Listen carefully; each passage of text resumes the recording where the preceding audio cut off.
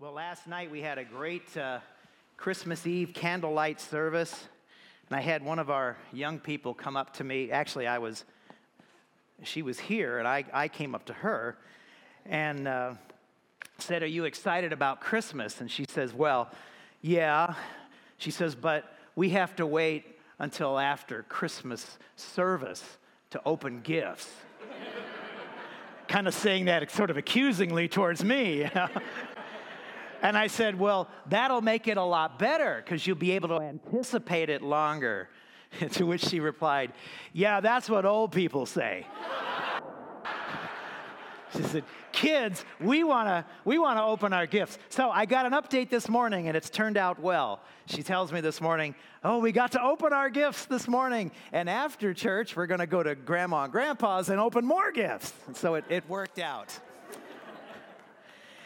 You know, I realize that probably by now you kind of see this a lot where people will be saying, "Well, you know, it's Christmas Day, finally. Finally, it's not long now, and all of this is going to be over." The funny thing is that historically, Christmas celebrations don't end on Christmas Day. They, in fact, just begin on Christmas Day. No doubt you've heard the song, and we're not going to sing it because it's way too long. The song, "The 12 Days of Christmas." And in the 12 days of Christmas, it's not the 12 days leading up to Christmas, it's the 12 days after Christmas. It begins on Christmas Day, and it ends on January 5th, following which is January 6th, which is Epiphany. Epiphany is the time of the coming of the wise men, and that is the word epiphany means revelation, okay? And when the wise men came, that is an indication that the gospel has now spread to the Gentiles. By the way, I haven't really mentioned it. I've heard some people talking about it, but have you noticed our wise men have been traveling for the last 4 weeks? We don't put the wise men there in the manger because they aren't there yet. They don't get there until, if you follow the liturgical calendar, January 6th, okay? And so they've been making their way across, and they're just about as close as they can get. We're going to get them there before January 6th. We're going to have them in there next week. So, but that's what the 12 days of Christmas was all about. And it came, there's been some other significance given to that song. It's an old song. It's been around for a few hundred years. And there are those who believe, and this is tradition, so we don't know if it's true, but it's kind of nice. It's kind of a nice illustration. It sort of makes it into sort of a mnemonic device, a way to memorize things. I don't know about you, but I kind of work on memorizing things by using little devices. For instance, I have a friend named Oscar, and when I first met him, I thought of Oscar the Grouch, you know, in his trash can. Not that this guy is a grouch or anything like that, but I've never forgotten Oscar's name because every time I'm introduced to Oscar or I think about Oscar, I think of Oscar the Grouch, the puppet, the Muppet. And so the 12 days of Christmas, many people believe, was a mnemonic device, a way for us to remember important truths about our faith.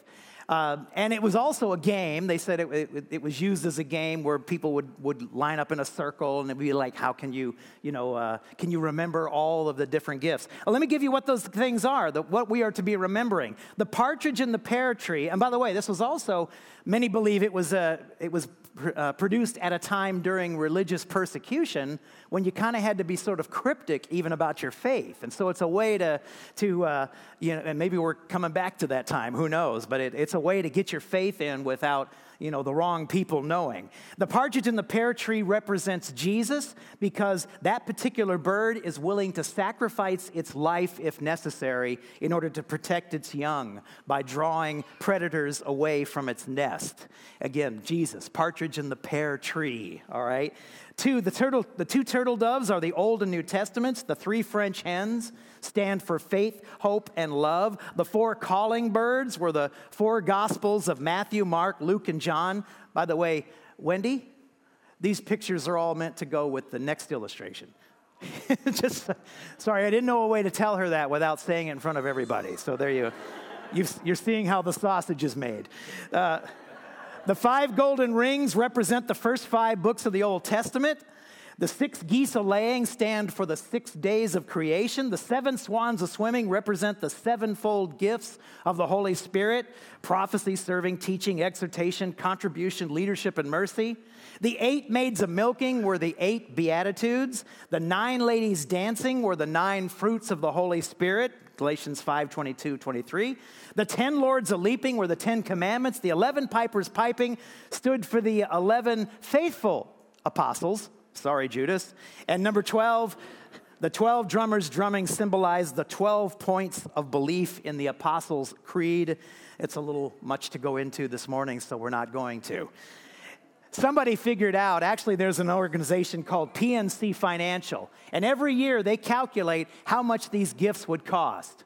Now just one batch of these gifts would be, as of 2021, $41,205.58. That's a pretty good love given to you, right? But if you really pay attention to the song, they're repeating the gifts every day. And so if you total that up, it's $179,000, $554.19. Now, since we're talking about the practical aspects of these gifts, a few years ago, Reader's Digest put out this article where it talked about, it was entitled The Real 12 Days of Christmas. This gives you an insight into my sort of twisted sense of humor. And right now my wife is going, oh no. So here's what it says. On the first day of Christmas, my true love gave to me a partridge in a pear tree. Such a thoughtful gift. She knows how much I love fruit. She also knows my building is pretty strict about pets, so the birds kind of threw me a little, but he's a cute little guy. Day 2. On the second day of Christmas, my true love gave to me 2 turtle doves. Wow, she's really into the bird theme this year. Thank you. I guess I'll just put them in the kitchen with the partridge and the pear tree, which suddenly seems a lot bigger than it did yesterday. Days 3 and 4. On the 3rd and 4th days of Christmas, she gave me 3 French hens and 4 calling birds. Funny, I don't remember telling her my dream was to one day open a chapter of the Audubon Society. You know what would have been nice? Some bird seed. I'm out of saltines, and things are starting to get a little weird in here. Day 5, on the 5th day of Christmas, she gave me 5 golden rings. See, now, that's a nice gift, a nice, practical gift. It's a little bit on the feminine side, but I'll take it. Day 6, 6 geese of laying. That is so strange, because I was just telling somebody that I could use more birds. Do you have any idea how much bird droppings 6 geese generate in a single day? Literally pounds. And in case you're curious, all 6 of them have been a-laying since they got here. There are now no fewer than 75 enormous eggs in my apartment right now. Day 7. Guess what I signed for this morning when the UPS guy rang my doorbell? 7 swans a-swimming. True story. So no more baths for me, I guess. Thanks for that. These are terrible gifts. Terrible, confusing gifts. Oh, and guess what? Swans don't get along with geese, turtle doves, French hens, calling birds, and partridges. I'm really glad you did your homework there. Day 8. I'd like to give you the benefit of the doubt on this one in case you ordered these 8 maids a milking online and there was maybe some confusion. But just to clarify, there are now 8 middle-aged women wearing bonnets in my apartment right now. And they each brought a cow. Do you understand what I'm saying to you? They're all here in my studio apartment. And judging by the size of their suitcases, they aren't leaving anytime soon. Day 9. Big day today. Not only did I receive the unexpected gifts of 9 ladies dancing, I also got a nice little note from my landlord. Oh, it covered all kinds of stuff. But in a nutshell, it was about excessive dancing, illegal livestock, unnatural amounts of bird feces, and me not living here anymore. Yeah, big day today. Day 10. 10 lords a bloody leaping. Yes, they are. 10 top-hatted jerks literally jumping around my apartment, screaming, "Whee!" every time their feet leave the ground. Why? Why are you doing this to me? I loved you so much, and you've destroyed it. Tensions in here are escalating faster than I could have imagined. The maids and the dancers appear to have laid territorial claims in opposite corners of the apartment, and they're not the same civilized ladies who arrived here just a short time ago. I think one of them stole my golden rings. I'm pretty sure I know which one of them who did it. I am waiting until nightfall when I will reclaim them through any means necessary. Days 11 and 12. These final days have come and gone in a bewildering fog. I remember drummers and pipers, lots of them. I haven't slept in quite some time. Food is scarce. I captured a lord today, snatched him right out of the air, and now he doesn't leap anymore. You see, I needed people to understand who's in charge here. I'm the king of this castle, and everyone needs to understand that if we're all going to get along. And now, one of you go over to that tree over there and fetch me a pear, because the king needs something sweet. Well, of course, as much fun as that is, Christmas Day is the day when we celebrate the birth of Jesus Christ. We focus on the meaning of Christmas. We focus on the mystery of Christmas. If you have your Bibles and want to follow along with me, turn to John chapter 1. And let's look at this whole idea of the Word being made flesh and living with us. It says this in verse 1 of John 1. In the beginning was the Word, and the Word was with God. And the Word was God, and He was in the beginning with God. All things came to being through Him. And apart from Him, nothing came into being that has come into being. In Him was life, and that life was the light of men. The light shines in the darkness, and the darkness did not comprehend it. There came a man sent from God whose name was John. He came as a witness to testify about that light, and so that all might believe through him. He was not the light, but he came to testify about the light. There was the true light, which, coming into the world, enlightens every man. He was in the world, and the world was made through him, and the world did not know him. He came to his own, and those who were his own did not receive him. But as many as received him, to those he gave the right to become children of God, even to those who believe on his name, who were born not of blood, nor of the will of the flesh, nor of the will of man, but of God. And here's the key phrase, John 1:14, and the Word became flesh and dwelt among us, and we saw his glory as of the only begotten from the Father, full of grace and truth. Theologians call this teaching or this doctrine of Jesus becoming human the doctrine of the incarnation, meaning becoming flesh, becoming human. And it's in many cases a controversial doctrine. Skeptics have real problems with this whole idea of God becoming a full-bodied, bloodied human just like us, but much less the idea that Jesus did not give up his deity in order to become human. So there have been debates, there have been arguments, which often don't do very much to convince anybody of this teaching. We know, though, that Jesus would often teach with parables. And when he would teach in parables, he would do that because then it would not only reach their minds, but it would reach their hearts.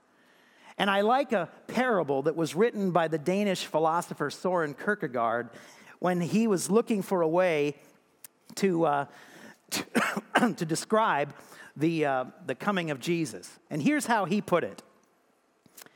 He said, a certain king was very rich.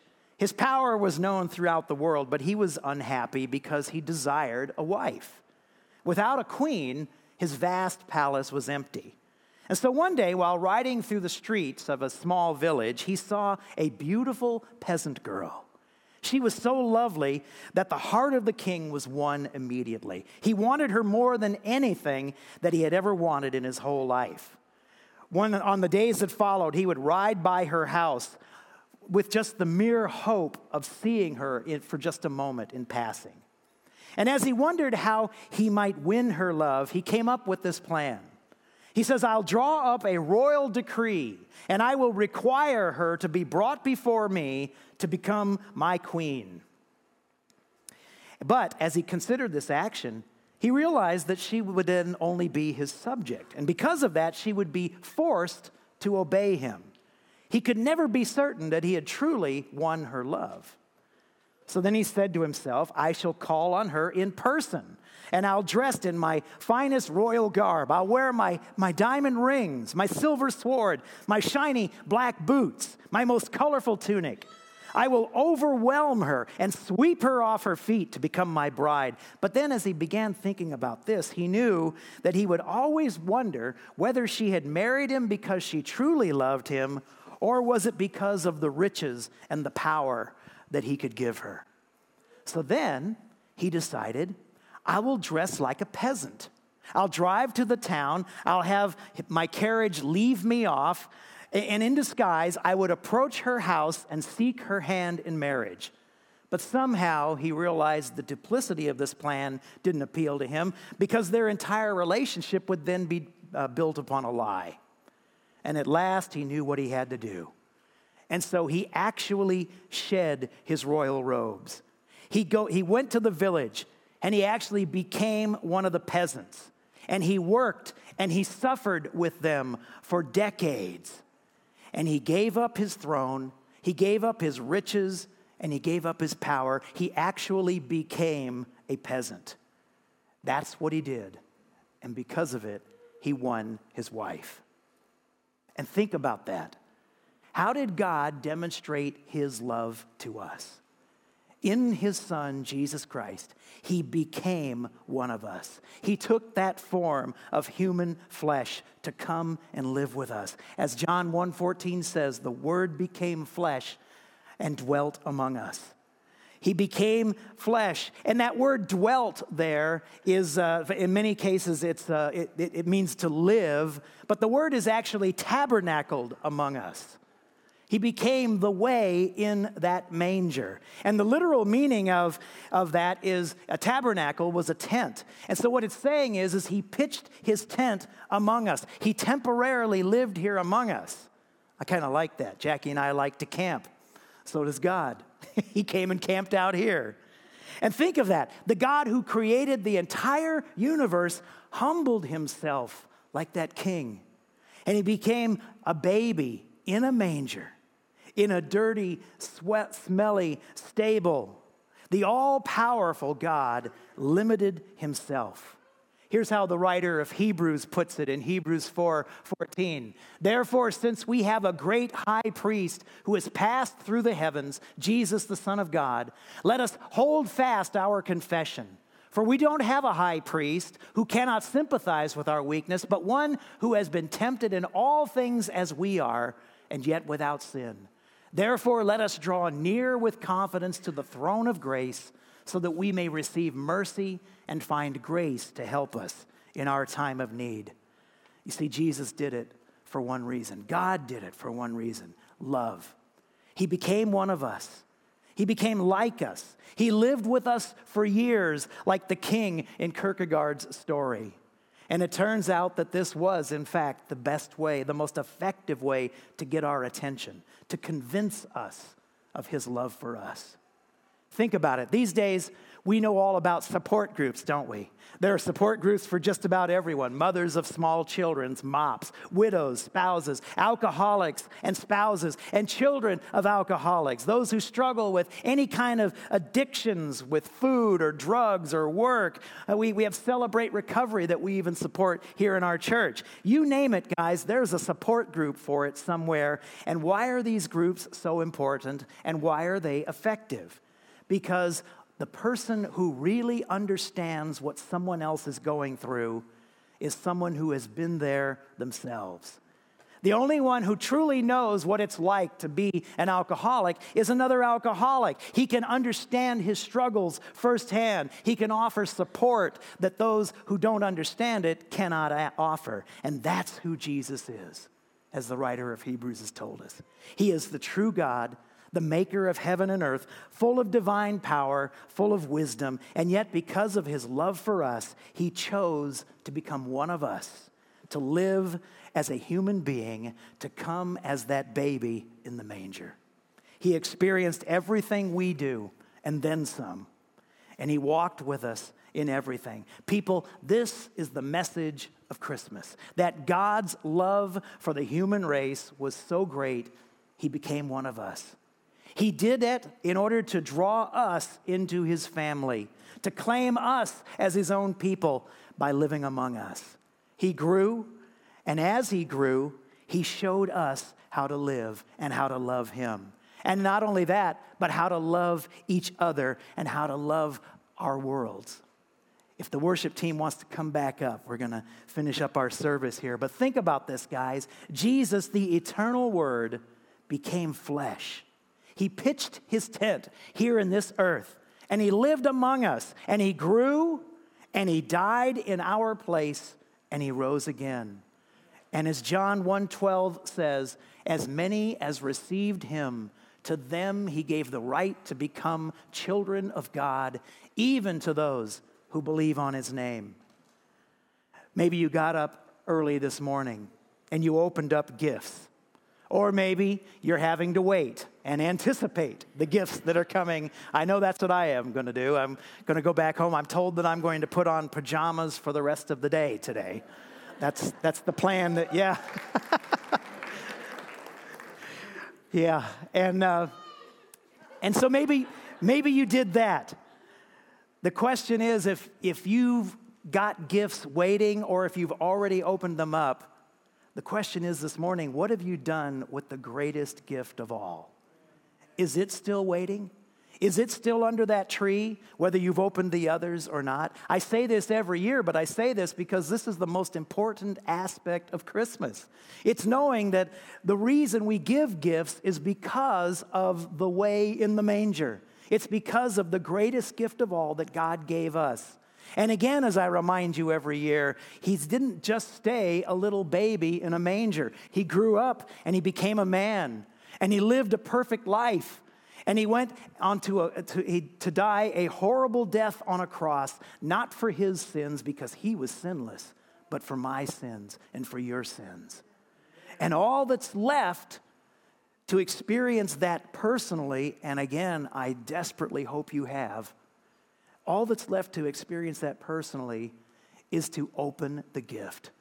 As Scripture says, as many as received him, to them he gave the right to become children of God, even to those who believe in his name.